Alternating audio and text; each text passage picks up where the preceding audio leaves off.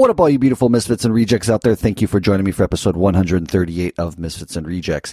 In today's episode, I spoke with Mark Zhang. Mark is a friend of mine that I've met in Thailand recently who is a really cool online entrepreneur doing physical products, doing things that, you know, a lot of people wouldn't suspect you could make money in, but Mark found a niche in sleep masks, sleep aid products that help people who have sleep problems get better night's sleep.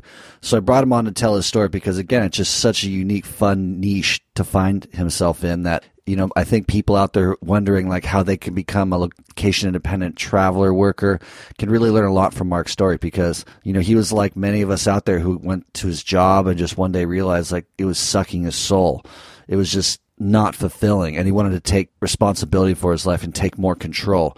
So he got into the online business game, and you know, a few different businesses down the road, he finds himself selling sleep masks, and he's grown his business to 7 figures, and they're going in a direction that they could be at 8 figures in the next few years. So his company is called Manta Sleep. It's super cool. I mean, these masks are awesome. If you have sleep problems, something you should really look into. These masks are fully blackout, adjustable, of course, and there's no pressure on your eyes. If you want to get one, you can go into the show notes, into the link below, and check them out. It helps me out, too. I'm an affiliate for him. He's a friend of mine, but I really believe in his product. I have sleep problems as well. I travel a lot, as you know, so I have one of these masks, and they work great. I really like them. You know, like I said, they're fully blackout, and we talk about that throughout the podcast, how getting certain spectrum of light, even through your eyelids, you know, can inhibit your sleep patterns, and how really important it is to be in a fully blacked out environment to really get the best sleep possible. Mark is a huge fan of naps. He encourages all of his staff to take a nap every single day. In fact, in the office, they take naps every day, which I think is super cool. And when I met him, Mark was always taking these short little naps to just really be more efficient with his day, and utilizing these sleep masks can really help. So again, if you are somebody who suffers from sleep problems, please check out one of these masks. You can go through the link below. Like I said, I'm an affiliate. It does help me out a little bit. He does give me a few bucks as an affiliate for Manta Sleep, but it's a super great product. Mark is a really cool dude, and I love supporting Misfits and Rejects out there who are doing super interesting things and making a great living doing it. You know, Mark is a location independent digital nomad who is super inspirational in the business that he's created and life he's designed for himself. So sit back, relax, and enjoy this episode with Mark Zhang. Welcome to Misfits and Rejects, a podcast about the lifestyle design of expatriates, travelers, entrepreneurs, and adventurers. I'm your host, Chapin Cruder. Enjoy. I didn't fit in America. With cocaine, there's just always too many guns and too many bad attitudes. I quit the limiting stories. Really try to overcome that fear. And right there, for any of your listeners, a lot of what I was to do in the rest of my life was formulated by the fact I just went and did it, goddammit. Welcome to another episode of Misfits and Rejects. Today I'm joined by Mark Zhang, a good friend of mine that I met recently in Thailand. He's the owner and operator of Manta Sleep Masks, and his story, just when I heard it, blew me away, not only because of what he's accomplished within his business, but also I could really connect with his frame of mind when he started it, where he wanted to go with it, and just the lifestyle he wanted to design around it. So Mark, welcome to the show. Hey, Chapin. Thanks for having me, man. It's good to be here. Yeah, thank you for taking the time, dude. You know, Mark, you were born in Xi'an, China. Your parents then emigrated to Vancouver, where you pretty much developed. You went to high school there. You did school in Vancouver, I'm assuming, as well, college. Yes, university in Vancouver. And then you emigrated to the U.S., where your company is based now. Is that correct? That's correct. Yes. And so, I guess, can you kind of take us through like your frame of mind after getting out of college and what you really wanted to accomplish? Like, did you go straight into the 9 to 5? Like, where were you at, and how did you kind of sort of evolve to where you are today? Yeah. So, in college, university, I majored in accounting, like business school accounting. And so that's kind of like every Asian parent's dream, right? Like being an accountant. And in school, we had a huge presence, like with the big four accounting firms. They were always recruiting. So I kind of got caught up into that and thought, you know, hey, if I became a public practice like auditor, I can travel the world and do whatever the heck I want. So got involved in that. Got into got into Ernst and Young and worked there for a year, but just felt like every day when I got into work, my soul was just slowly dying. So, and the thing is, at that time, so I was around 20, 21, 22. A friend of mine from elementary school had just passed away from leukemia. So it was a real wake up call. And I was thinking to myself, in some selfish ways, like if this was myself, like shit, I didn't want to spend the rest of my life doing something, that I didn't enjoy. So then after that, it was a period of traveling, reflecting, and then going to the States, and then just starting a whole bunch of businesses after that to kind of, I had never up to that point thought that I would start a business or that I was entrepreneurial in any way. I don't have any family members who are in business, but it was just a series of reading books and listening to podcasts, kind of like yours. One of the big ones back then for me was Mixergy by Andrew Warner, and that really just kind of changed my mind, changed my view of life. I was listening through it, and there were just so many great stories about entrepreneurs who didn't seem that different from me. Like it was cool stories, but they didn't seem like much smarter than I was. And I was like, man, if these guys can do it, maybe I should give it a shot too. So that's when this whole thing started. That's really cool, man. Before we dive deeper into that aspect of how this became what it is today, can you just talk about that, transition? So you quit the workforce and you went traveling. Did you go traveling for a long period of time, like years, or what was that kind of transition like before you moved to the States? Yeah, so after I quit, it wasn't like I had any clear vision in mind. I thought maybe I should become an English teacher abroad, like in Japan or I don't know, some Asian country for a little bit. But I actually stayed in Vancouver and worked for 6 months. At the time, I thought maybe the dream was to become a YouTube celebrity, and that was really what I was thinking because I really like tech, like gadgets and stuff like that. I thought maybe I had a YouTube channel. I was going to make all these tech gadgets, but it was, I tried that for a while. Didn't really enjoy it as much as I thought it would. And it was just a whole, I think about a year of really just kind of feeling very insecure about the whole thing. Cause I had just left the corporate world, and, all of my friends in accounting and finance were doing their thing, making good money and kind of making progression in their careers. And my parents had no idea what the heck I was going to do. I had no idea what the heck I was going to do. And I was just feeling really down for quite some long time. I traveled a bit, but afterwards it was just, back to the States where my parents are now, and kind of trying to figure out what to do. Right on. I just want to dig a little deeper on the travel part. Where exactly did you go? Like, did you go to Europe, the classic one, or did you go back to China just to see relatives, or what was that travel experience like for you? So I had gone to Singapore for a little bit. Never been there. Went to Hong Kong for a bit because I had done a school exchange. I wanted to, because after we immigrated to Canada when I was I'd never been back to Asia at that point. So I thought it'd be kind of good to go back to the region and kind of get in touch with my Asian side. And so that's where I chose. Did that inspire you in a way to or did the bug bite you being like, oh, this is what I want to do? I want to try to make a life for myself where I can just kind of continue to move around the world and work just from my laptop, or that hadn't really dawned on you yet? That was certainly an aspect of it. But for me, I was just joking inside this community that I'm like a fake digital nomad, like there's location independence, but I never go anywhere. And that was certainly the case back then. Back then, the idea was like, oh, I'm just going to, make a couple $1,000s if I can get there somehow. A month, and so I can go where the heck I wanted to. So I had that thought in mind, but I hadn't. But when it happened, I wasn't actually moving too much. I was just always staying in the same location. I like my habits. I don't keep finding Wi-Fi hotspots and this kind of stuff. Very much a creature of routine. And you like to take naps too. That's one thing I learned about you in Thailand is you are a napper. And you have a science behind it. Can you tell us a little about that and why that is such an important aspect of your day? Been a light sleeper for most of my life, and I started using a sleep mask when I was like 14 years old or something like that, because the sun comes up in the morning. And I just remember I had this vivid experience, but this was many years before it had anything to do with the current business. I remember I remember this working, as an accountant. We were at a client's office, and it was after lunch. You come back, you're at the client's office. I mean, you couldn't take a nap even if we were at our own office, but at the client's office, after lunch, I was super sleepy, and I sat there looking at a spreadsheet, pretending to work for at least an hour, hour and a half to maybe even 2 hours, just sitting there for the sake of sitting there. And I thought to myself at that time, like, there's got to be a better way to do this. Like, there's no way this is the optimal way to live or work for productivity. So that was many years ago, but that was like the spark of it.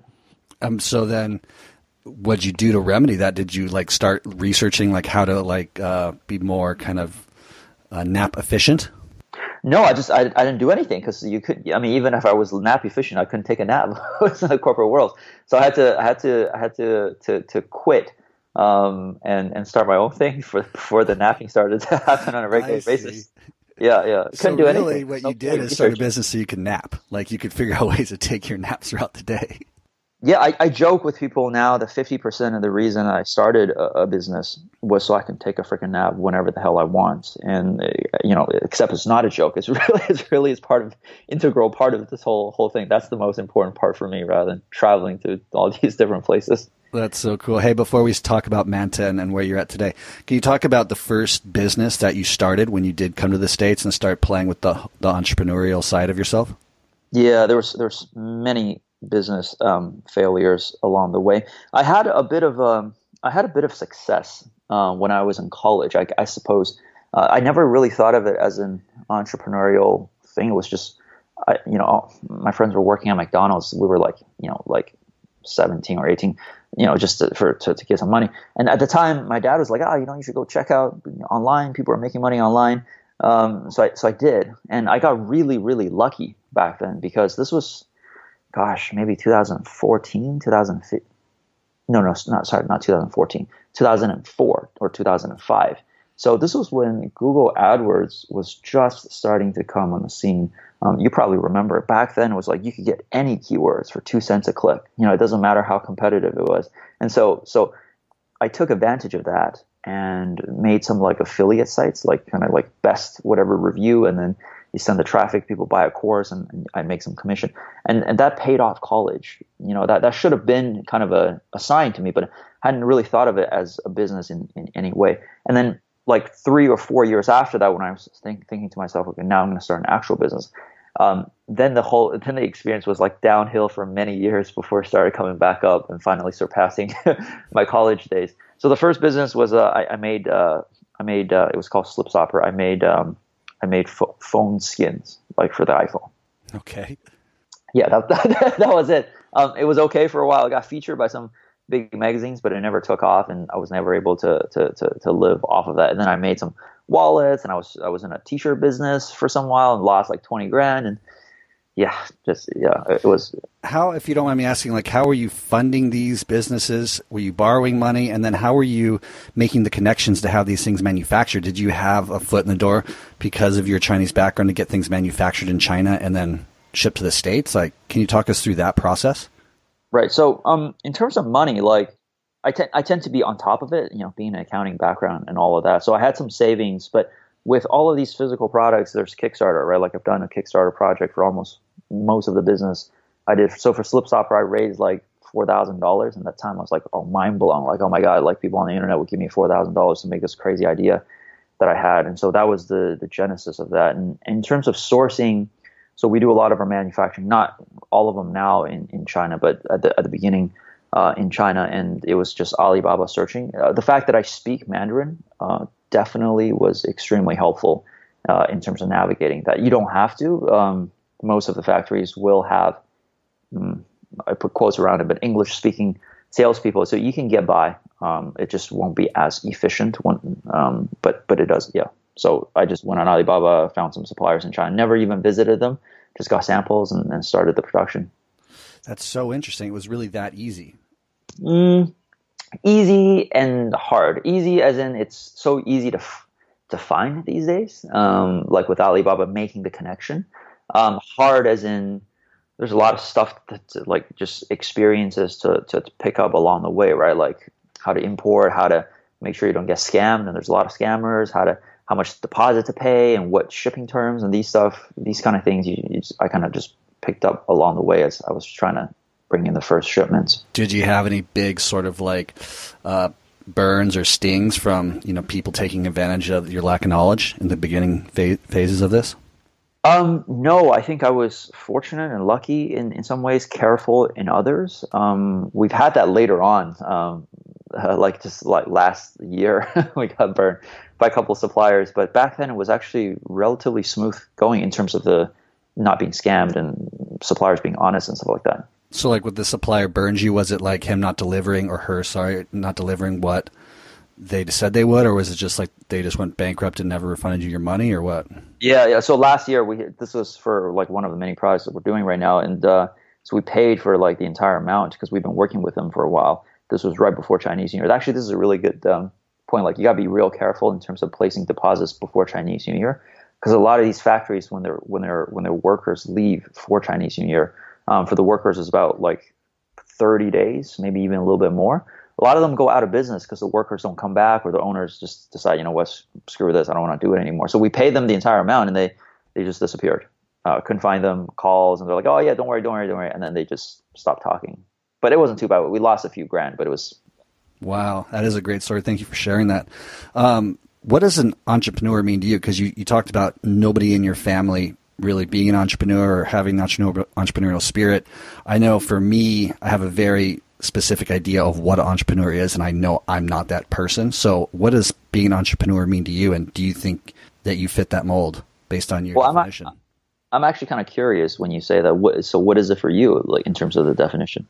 For me, it's always been like, I thought you had to be born an entrepreneur, like it was a genetic thing. I thought that entrepreneurs were people who sought out markets where that they could exploit monetarily. Like they weren't really interested in the product or the service that they were providing, but they were just like, I can make money in this area, therefore I'm going to dive into it and try to make as much money as I can. That was kind of like what I saw around me growing up here in Newport Beach, and just that's how people made money around me. So it's like, I'm not an entrepreneur. That's not what I do. It's not how I would ever operate. So I never thought I would be an entrepreneur. Is that definition back then, or is that still the case today? I would say from like how I feel about entrepreneurship today, like I still kind of revert back to those old emotional attachments to like viewing myself as a non-entrepreneur. Like I'm not really a hustler. Like I'm not going to just like try to flip a buck on something I don't care about. So that still resonates me, and it's probably something I should talk to my mastermind group about, like a psychological barrier. But obviously I have, I guess by the definition, which I gave to the audience a few episodes ago, by definition, an entrepreneur is somebody who takes financial risk, an extreme amount of financial risk to, better their life circumstances or something like that through business. And I guess in a certain sense, I do that. So how about you? I have had a similar kind of view on what entrepreneurship is.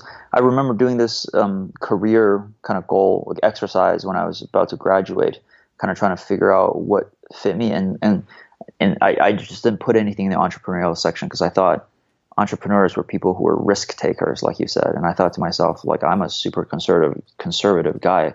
Risk taking is not it for me. And so that was the view for a long time until I actually got into the space, until I started meeting people. I mean, today, as we operate the business, I still run it relatively conservatively. We're self-funded. We're using our profits to grow. I'm not taking any loan because we could, I suppose, to try to grow faster, but I'm a sleep-centric company, right? That's going to make me not sleep that well. But I think for me, in the last 5-7 years, perhaps the mindset shift is I feel, or I think that entrepreneurship is, if anything, the more secure way to operate life, because I have much more control in terms of my creative energy and what I do with that creative energy, how I turn it into value for people, and how I turn that into profit for the team, for the business, for myself. Whereas working for somebody else, where traditionally maybe it sounds more secure, actually I think does not have anywhere near the level of security as you do as an entrepreneurship, because your fate is not totally within your control. You could get fired for no reason that has nothing to do with your performance.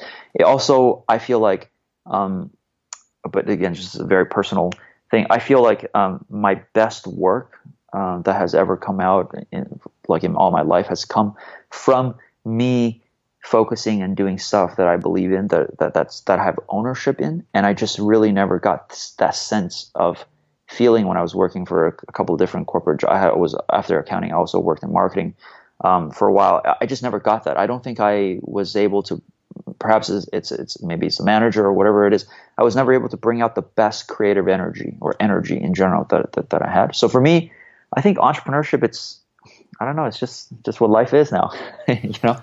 Eloquently said, and thank you for sharing it in that way, because I could really relate to that. And I would say through that definition, I will find my own sort of entrepreneurial spirit. It's like I can relate to that a lot, and thank you for that. You know, you alluded to being very successful with some Kickstarter campaigns throughout all these entrepreneurial endeavors. Can you talk about those, and I mean, even give us the secret sauce, if you don't mind?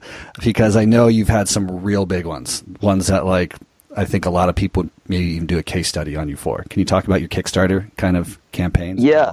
So it wasn't always so we've done like 3 Kickstarter campaigns thus far. The first one was about $5,000, was for that phone case company. This was like way back in 2012, I think. And then after that, I started another business, another brand. This was a all natural car air purifier called Pergo. And so this one hustled real hard. This one did about $35,000 or $40,000-ish on Kickstarter. And then the last one we did, which was about 2.5 years ago now, I think, was for Mantis Sleep. So this one was definitely the big winner. We raised almost $500,000 on Kickstarter, and then another $250 or something like that. So for total on Indiegogo, so total about $750,000 for Mantis Sleep. In terms of secret sauce, I don't think there is any secret. I don't know. Maybe we can do a separate episode and we'll talk about it. There's a lot of things that go into it. I think certain. So there's two major things. Certain things tend to do well on crowdfunding, like for Kickstarter, like stuff like, I'm sure you've seen this, like wallets and backpacks and stuff like that, right? There's tons of project like this, and many of them raise a lot of money. So usually it's like if the community itself is interested, like if you're doing something really out there, or if it's like focused just on the female market, for example, it tends not to do as well, because I think Kickstarter still has more males than females on the platform. So you really want to leverage natively what they have, like the native Kickstarter traffic, right? And the other one is these days, every single big Kickstarter campaign you see is doing paid acquisition, paid traffic to it, like Facebook ads, Google ads. They're running ads. Before, I thought it was just all an organic type of thing, but no, like anything you see that raise like more than $100,000, $200,000 on Kickstarter, they're running ads like crazy, whether by themselves or through agencies. So you got to find whatever that acquisition channel is works for you. That's really interesting. So just out of curiosity, like, are you offering everybody a free mask or a discount on a mask if they donate? And like, how do you reward them for donating money? Yeah, so it's not, so the way that Kickstarter calls it is not a donation, but a pledge. And it's almost like pre-ordering, right? Like for physical products on crowdfunding, people come and say, basically you have an idea, you go there and say, hey guys, I want to make this crazy, amazing thing, a sleep mask. If you think it's awesome, pledge some money to pre-order. So the pledge price will be lower. For example, on Kickstarter, I think we did $20 for the mask, but retail price we're selling $30 right now. So it's kind of like pre-order, you get it at a lower price. And if people kind of like the product and believe in it, they pledge and then you deliver. So it's not really like, at least I guess it is somewhat like you donate the money, you get the product later, but Kickstarter doesn't phrase it that way, at least. Genius, man. Yeah. So now let's talk about Man to Masks. And you alluded to a partner that you started all these businesses with. Is this the same partner that you have now with Man to Masks? Yeah, the same. I not for the first one, but for Pergo, the last one, the air freshener and Mantis Sleep. I have a German industrial design business partner. Okay. Rad. You're in the sleep mask business, and your primary clientele, are women. Is that correct? No, just people who are light sleepers. Oh, okay. I think that, the common there's women, there's men, there's night shift workers, there's frequent travelers, there's people with sleep conditions. But I think the common thread that ties all of our customer base, that ties the customer base together is that they're light sleepers. And then, so you had this gangbusters Kickstarter campaign, raised $700,000 roughly. But from what if I remember correctly, our conversations were such that you weren't like gangbusters out the gate when it became a full-fledged business. Is that correct? Like it took some years to get to where you are today. Is that right? For Manta Sleep or for the other? Sleep. Well, so we did the launch on Kickstarter. So actually, for this case, it was a gangbuster because we didn't there was nothing before, and so we basically launched the business by doing the Kickstarter. Okay. And then after that, it's just you get to the traditional how do you grow a business basically after that. Right. I think though that I'm remembering because you and I have talked a lot about Facebook ads, but Facebook ads coming into play and really taking your business to another level throughout 1 year period, and that's Manta Mask, I'm assuming, correct? That is Manta Mask, yes. So you were doing good, but then you really honed in on making Facebook advertising sort of the core marketing focus. Yeah, it's one of our major acquisition channels right now, and I know it is for many e-commerce businesses right now these days. Right, but that within 1 year, you said you went from 6 figures to 7 figures. Is that correct? So we did 750. We raised that much money, and then the next year, I think we did just over $1 million in sales for Manta Sleep, and so that was last year, 2018. Okay. And now you're trying to grow it to what, 5 million, 10 million? The goal right now is to get to 8 figures in the next 2.5 years. So that's what we're trying to go for. How realistic do you think that is? Are you on track? Yeah, I would say I give it about a 60% chance of getting there. I think with these things, once kind of the machine starts running, right? It takes a few variables to be in place. If these things fall in place, and they could very well do so the way that I think they will, we may even get there faster. But if one of these things don't fall in place, sometimes the ride is bumpy. So right. So then, what makes your mask so unique? I mean, why are people so excited about Manta Sleep masks? So Manta Sleep masks, I think the 3 major USPs for the product itself is, number 1, it's 100% guaranteed blackout. Number 2, there's no pressure on your eyes. And number 3, it's infinitely adjustable. And the reason why we decided to design this product was because we've been, I've been a light sleeper. I've been using sleep masks for 15 years of my life, and I literally tried every design out there, and we couldn't find anything that was super amazing. And I always thought we could do something better. And so that's the kind of the idea behind the product. These are the 3 USPs. And I think people kind of initially are drawn to it because it just looks kind of funky. It looks I get a lot of comments that people say you took those headphone earmuffs and you stuck them onto a strap and made them into sleep mask, or people say they look like a mini bras for your eyes. So I think initially that thing that gets people coming is well, this looks kind of weird. Then they see the reviews and they see people's experiences and they try it for themselves, and usually they like it. That's awesome. And then you have other products as well.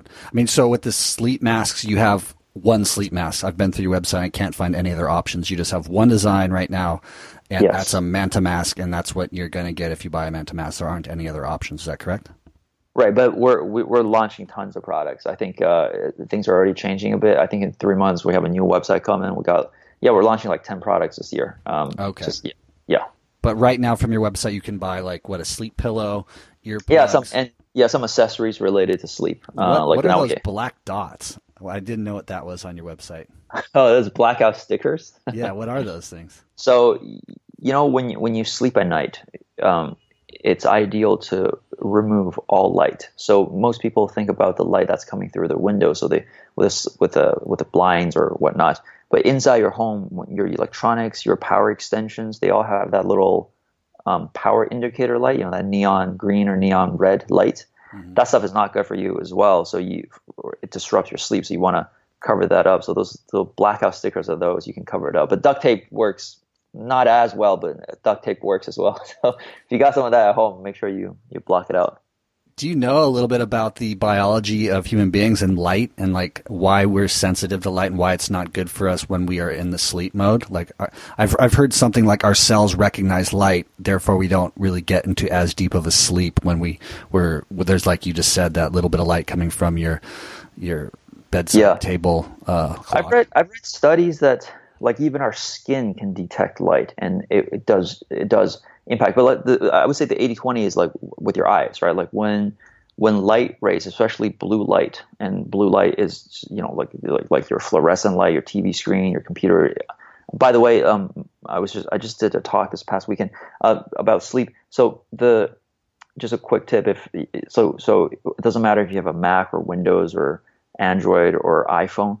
With the latest software, there's always night mode available, so make sure to turn that on. When you turn it on, your screen follows the schedule of the sunset and sunrise. It turns yellow, and that filters out a lot of the blue light. That's not good. So what happens is when the blue light hits your eyes or retina, it interrupts the production of melatonin, which is what you need to feel sleepy and get into good sleep. So that is the major reason why light is not good when you're sleeping. Also, the other thing is in today's world, we want to control our sleep because, like, think about it. Like when we were cavemen, right? We went to bed when the sun set, and we woke up when the sun rose in the morning.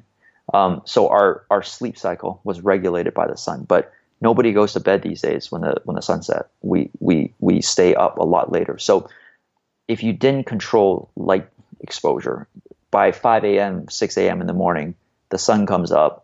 It's signaling to your body, hey, time to wake up. But you actually haven't gotten enough sleep yet because you didn't go to bed at 8 p.m. when the sun set. You went to bed at 11, 12, maybe even later.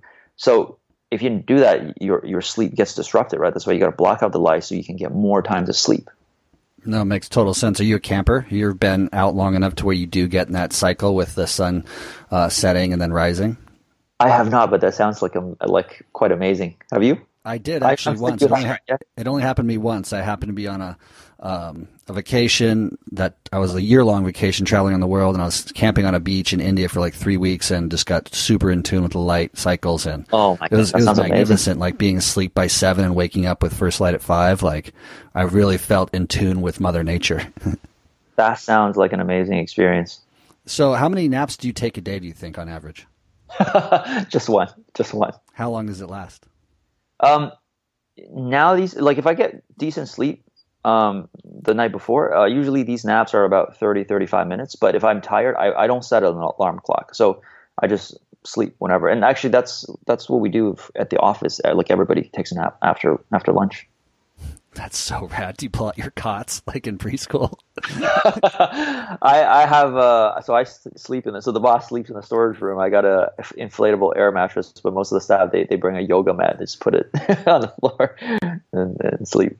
That's so rad. How many staff do you have working for you? We have, so my business partner and then 4 in the office. And then we have 4 virtually. Okay. Yeah. I mean, are you trying to grow this thing to like a mega company, or like you said, you're just reinvesting your own capital as you make it and just trying to be a profitable company for as long as you can? I guess when you say mega, you're talking about like raising money, this type of stuff? Or yeah, I don't know what I'm talking about. Like, I mean, I like the $100 million company, you try to IPO this company, I guess would be my question. No, I don't have these ambitions. You know, so you know, aside being interesting work or taking care of the family and making a decent living, for me, it's like playing a video game. You know, I'm a huge nerd. I'm not anymore these days. I just don't have time for video games these days. But when I was young, I played a lot of video game, and business for me, it's almost like a video game. It's like just getting to the next level, right? Like it's just fun for me in that way. But I don't envision it being like IPO, or I don't have these kind of big ambitions. Too tiring. I don't know. I just want to, you know, make some money, enjoy life, and have a family and all that stuff. That's leave rad. that for somebody else. That's right. Yeah. So yeah, hobby wise, I mean, you alluded to being into video games. Do you have anything else you really like to do? So not so much video games these days. These days, I just love going like for a walk or a hike with my wife and my dog, and that's kind of kind of the thing. Where I think we're planning to have kids soon, so maybe that's going to be a big part of it. Do you ever plan on like capitalizing on the fact that, I mean, technically you could probably be more location independent and take your wife and the dog and even your kids and start moving around the world and just working from a laptop and not being as stationary as you are right now? Do you ever have more ambitions to do that, or you think you're just going to pretty much be stationary for a while? You know what I think, and so I've been doing this for a couple of years, and I've got a lot of friends who are kind of location independent entrepreneurs, and I think in the earlier stages, there was a lot of talk about traveling to different places, working off of a laptop. But now, and I never done that because it's a small screen. I want my big monitor in the office and all that kind of stuff. But with these, like last weekend, I was just at a conference talking to a bunch of them. They were like, yeah, like traveling is kind of cool, but like, you know, you just like sometimes you just want to sit down with a big monitor, with, you know, your amazing keyboard and everything, you know, like in a good posture, doing your thing. That works better for me. Like I very much find it to be difficult to be productive when I'm moving on a small screen, when I got like 20 different windows that I want to show up all on the screens kind of side by side to do my thing. So I'm planning to travel quite a bit this year with my wife just for our honeymoon and stuff like that. And, but I want to do my work and then I want to go and play, but rather than kind of being on the road all the time while trying to simultaneously work. No, that's totally cool, man. Everyone, you know, to each their own.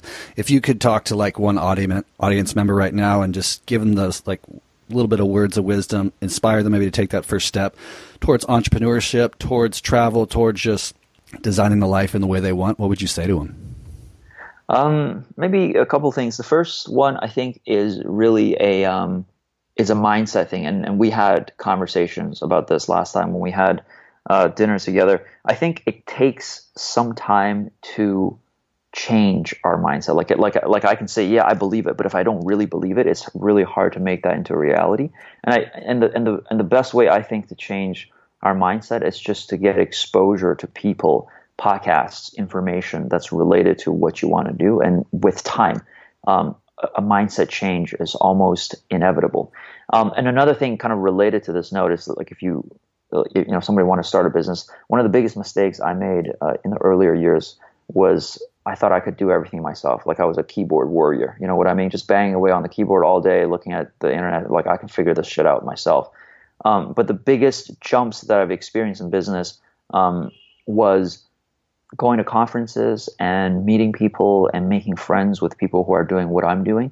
And in the earlier days, I always thought, like, what, you know, I would say, okay, this conference is going to cost me $500. I don't want to pay this. And if I did pay that and I went there, I was like thinking, like, what can I get out of it? And that was just totally not the right mindset to be. Like the biggest wins I found is not really going there and figuring out what I can get out of it, but really just to go there and absorb the atmosphere, make some friends. Because with these friends, you can do masterminds, you can hang out with them. It's going to accelerate the way that we change our mindset. And so that's been the biggest help. And I think our business would be much bigger if I had not wasted maybe the first 3 years banging away on the keyboard by myself.